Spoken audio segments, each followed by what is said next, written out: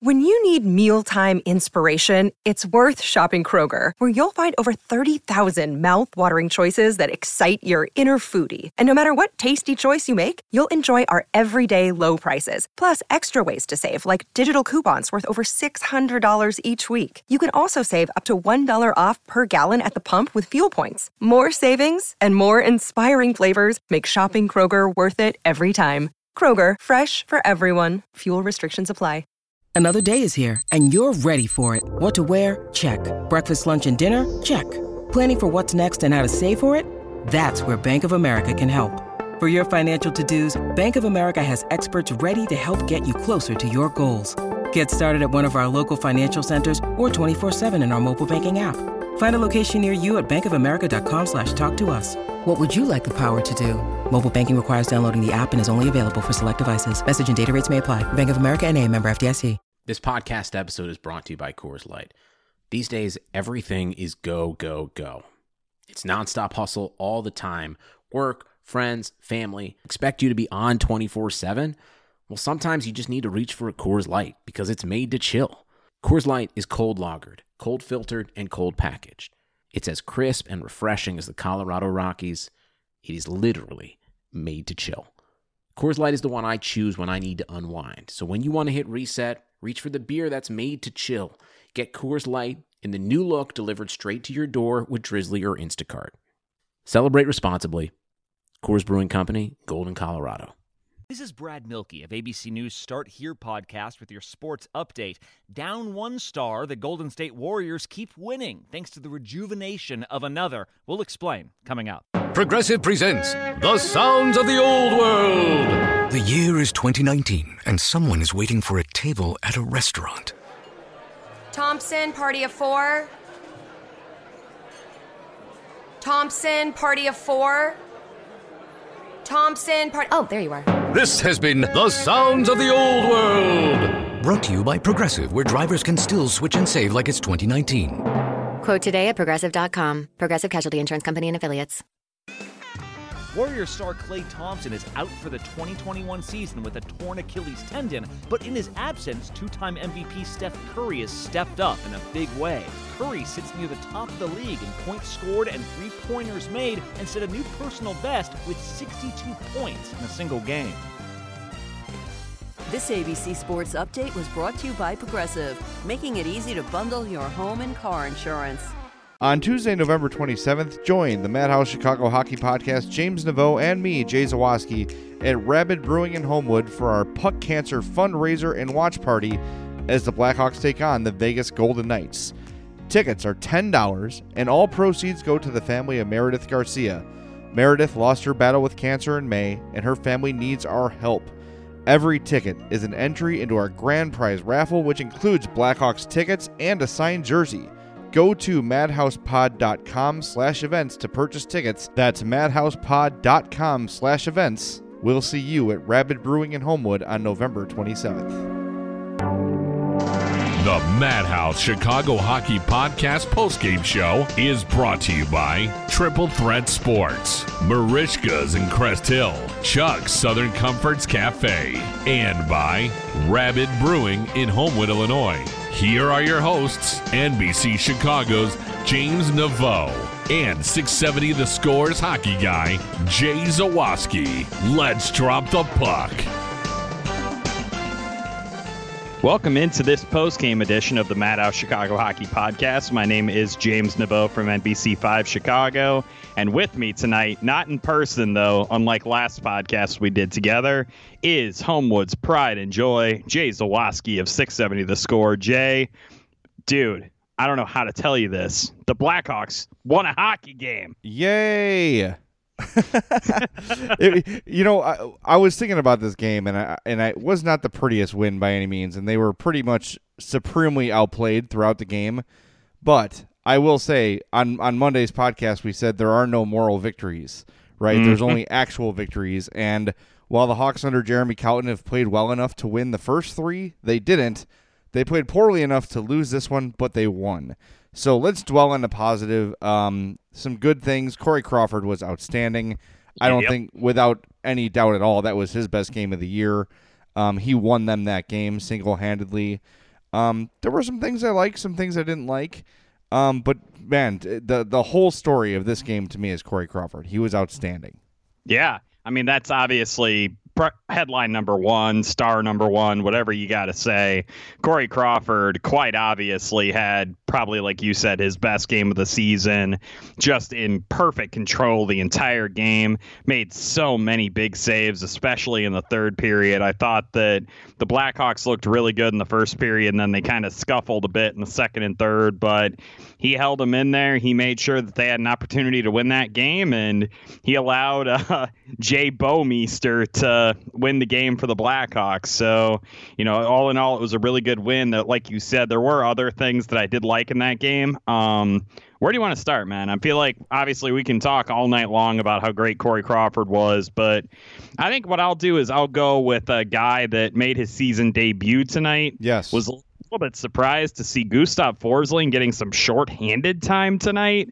Dude, Joel Quenneville probably, if he was watching this game, was probably losing his mind watching Gustav Forsling play on the penalty kill, but ended up playing a minute of time there. Looks pretty good. I thought overall played about 16 minutes, I think it ended up being. So I was highly satisfied with what I saw from him tonight for the most part. Had a couple blocks, had a couple hits. Thought he looked really good, and also really, really, really liked the game of Henri Jokiharju tonight. Got robbed of a goal in the third period. Thought he had a really solid night overall. I've liked his speed that he's shown with Erik Gustafsson, even though I think he's probably more suited to that top pairing role. I think that those pairings tonight worked pretty well for the most part. Well, I'm glad you mentioned Jokiharju. I thought he played very well. And there was another moment in the first or second where he, almost the same play as when he hit the post, sort of sneaking in at the blue line at the last minute as the trailer, DeBrincat just put him off sides, and it would have been another great scoring chance. It looked exactly the same. I agree with you that he looked good. Forsling, to me, was solid, and that's all you want in a young defenseman first game back. I think we'll see him take some more chances offensively as he gets more comfortable, as he gets in better shape, but I think him playing a steady defensive game tonight was key, and I think he was pretty effective. To me, he just looks like an NHL defenseman. I think Brandon Saad had a really strong game, too. Didn't get a ton of ice time. I think he's still sort of nursing that injury, but when he was out there, was doing some great things one-on-one offensively, stick handling through guys. Didn't get on the score sheet at all tonight, but creating those chances, playing in the center of the ice, those are the things that we've discussed when he was struggling and when he started to get back a little bit, was that he needs to play his game in the middle of the ice, and he's done that over the last little stretch here, and tonight was no exception, so I thought he looked really good as well. I'm ready to say I'm good on Luke Johnson. I mean, you get a 2-on-1 in the third period and don't get a shot. Yeah, I don't really understand what was going on that play. I think that you do have to give some credit to Alex Pietrangelo. I thought he made a really good move to kind of force Johnson to hold on to the puck, but I also think that Johnson should have been more assertive there and just taken the shot when he had the opportunity to start with. Yeah, and Monday we talked about the glut of guys on the Blackhawks, and I think Luke Johnson is the poster child for just a guy. Oh, yes. So, I mean, look, if that's your biggest problem, you're in pretty good shape, but it's not. It's not their biggest problem. No. I think I feel good. In the whole third period, I felt like St. Louis is going to come back. They're going to tie this. They're going to win it. It felt inevitable, and the fact that the Hawks were able to sort of buckle down defensively at the end and hold on, not only is it great that they got the 2 points, that's obvious, and 2 points from a team that's just behind them in the standings. That's great. I think mentally, to be able to hang on and get the win with a lot, they were feeling pressure, right? To finally get that win, and the 1-0 lead was, at best it was tenuous, and I think this could go a long way. I'm not going to overstate it, but I think this could go a ways in making them just feel better, get the first monkey off their back, get it off Colleton's back, and let these guys relax a little bit now and get back to playing the way they want. And we discussed this on Monday, and I think tonight was another sort of verification of it. The guys that are letting the Hawks down, for the most part, are the vets. Yeah. I think Duncan Keith had another pretty crappy game. I think Brent Seabrook put a pass in the belly button of Artem Anisimov in the third period. Like, what are you doing? Like, I know these guys are trying to make things happen. I understand that. And I know adapting to a new system is challenging as well. But common sense plays, and Eddie O pointed this out, that, yeah, you want to be aggressive, and yeah, you want to take chances. You also have to be aware of who's on the ice for the other team. And Alex DeBrincat had a play in the second period tonight where he had an opportunity to just dump the puck in and go chase it. Everybody was out there. They were fresh off the ice, but instead he peels away, then turns the puck over, and it's Vladimir Tarasenko on the ice. The awareness has to be better. And look, it's DeBrincat, young player, relatively inexperienced. That experience, he'll learn. He'll learn from that. But, man, it's those players that you're really counting on to carry you out of this disaster that's been going on for the last, 8 games? They're the ones that have sort of kept you in this bad spot, too. So, I don't know. Hopefully this first win can get these veterans' heads back where they belong, because if Keith and Seabrook and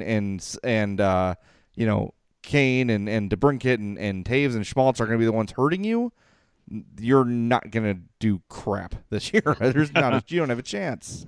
Yeah, I do. You mentioned Vladimir Tarasenko a little bit earlier. I do have to give him some credit in that third period, dude. When the Blackhawks had the empty net opportunity, they had some shots they were going to be able to take. Vladimir Tarasenko was playing some hard-ass defense in the neutral zone and then put himself in front of a Patrick Kane slap shot, who Patrick Kane wasn't screwing around. He wound up and hauled off on that slap shot and hit Tarasenko with it. That was a gutsy play by him. I didn't honestly know. Like, you kind of look at a guy like him and you're like, oh, he's a winger. He's just going to, kind of dog it on defense, whatever. He was playing hard. He has not quit on this Blues team, and it has been a really tough season for them, and it's awkward for me to be praising a Blues player, and I'm having a lot of conflicting feelings right now, but I got to give credit where it's due. Vladimir Tarasenko had a really gutsy, really strong third period, I thought, in that game, and the Blackhawks could learn a thing or two from him, just the fact that he just did not quit at all. Well, and I thought for sure that he was going to be the guy that ties it. I mean, just based on what you just described, him playing goalie, him breaking up plays, he was awesome in the third period, and it just felt like, okay, here's what's going to happen. They're going to miss on the empty net. Blues are going to head the other way, and Tarasenko is going to be the one that ties it, and it's just so predictable. So great that it didn't happen. It's a win, and it's what they needed. I don't know if we can really make more or less of it than that. It's a win in a game they probably didn't deserve to win, but they got it, and that's the important thing. So, yep. By the way, Brent Seabrook a 32% Corsi tonight, in case you were curious about him. By the way, in case our listeners are not aware, that's bad. That is bad. I know. I think by now a lot of people understand Corsi, but here's what Corsi is. Corsi is the shots that your team attempts while you're on the ice versus the shots your team allows when you're on the ice, not including block shots. Yep. Okay? If you want those block shots, you have to look up Fenwick. That's the one that includes those. So let's say it's, there's 50 shots on goal while you're on the ice and there's 25 when you're not. There's your team gets 50 attempts while you're on the ice. Yeah, while allowing only 25. That'd be a really good Corsi. Yes. But that was not the case with Brent Seabrook. No, he was on the ice for 8 shot attempts for and 17 against. That's not great. That's really bad. The Blackhawks, in fact, only had 5 guys tonight who are positive Corsi players. Can you guess the number 1 Corsi guy tonight? Patrick Kane. Incorrect. Patrick Kane was a 39.3%. He was one of the worst. All right, let me think. John Hayden. No, John Hayden was 45%. Crap. And this is really surprising to me. He played almost 20 minutes at even strength tonight, and we've already praised his game tonight. Forsling, Jokiharju? Henri Jokiharju was a 60% Corsi tonight. Wow. He had a really strong game. I really liked what I saw out of him. I know he got some sheltered minutes, probably got a lot of offensive zone starts. I do not have that stat in front of me, but him and Gustafson, I think, have looked really good together. And on a night when the Blackhawks, it was kind of slow. They weren't like playing the real up tempo that we've seen them play against the Blues this season. I still think that he and Gustafson gave them a good kind of bit of speed. So I thought that he had a really good game, and the numbers definitely reflect that. All right, well, the first win is out of the way for Jeremy Colleton. Now it's on to the next one. Hopefully it comes sooner than the first one did. That's going to do it for our post-game podcast. But, of course, we need to mention we are less than 2 weeks away from our Puck Cancer event at Rabid Brewing. Make sure you go to madhousepod.com/events for information on that event. $10 for a ticket. All of it goes to the Garcia family. My friend Andy Garcia lost his wife Meredith to cancer back in May, just months after she gave birth to twins. Andy's left behind with 3 kids and all the bills on his own, so I want to help him out as best we can. So join us at Rabid Brewing in Homewood. So your ticket for $10, not only does it get you in the door, it also enters you into our grand prize raffle, which is 4 Blackhawks tickets and an autographed Stan Mikita jersey. We also have a pair of tickets to the Montreal game in the club level. That's coming up in a couple months. Wolves are sending over a prize pack, including tickets. We have a basketball signed by the entire Bulls roster from this year. We have a Mitchell Trubisky signed draft hat, NFC Offensive Player of the Week, Mitchell Trubisky, by the way. Kyle Fuller signed mini helmet. Those courtesy of the Chicago Bears. We've got more. We have things. A Cody Parkey signed field goal upright. I don't know. Yeah, it's like a dinged up upright. Yes, that it's an entire thing. I really hope you have a really tall ceiling in your house. Yeah, exactly. So tons of good stuff. We've got 4 copies of NHL 19 to give away. It goes on and on and on. And if you join us, there's a good chance you're going to walk away with a prize. But even if you don't, you're going to have a great time. You're going to drink some great beer. You're going to hang out with some great people and raise money for a great cause. So join us, Rabid Brewing, Tuesday, November 27th for the Hawks and the Golden Knights. madhousepod.com/events. And madhousepod.com is really your place for everything podcast related, from every episode to our merchandise store to our Patreon and GoFundMe pages. Everything you need about the podcast is there. So with that, let's wrap it up. Hawks win 1-0 over the St. Louis Blues. Jeremy Colleton gets his first win. Congratulations to him on that. And we will talk to you very, very soon. The Madhouse Chicago Hockey Podcast postgame show has been brought to you by Triple Threat Sports. For all your team outfitting needs, call Chris at 708-478-6090. Marishka's in Crest Hill, family owned and operated since 1933. Chuck's Southern Comforts Cafe, with locations in Burbank and Darien. Visit chuckscafe.com. And Rabid Brewing, the time has come for you to drink mythological level craft ales. Visit the Southland legend, Rabid Brewing, in Homewood, Illinois. Join us on the 27th at Rabid, madhousepod.com/events. For my partner, James Neville, I'm Jay Zawaski. Thanks for listening to the Madhouse Chicago Hockey Podcast postgame show.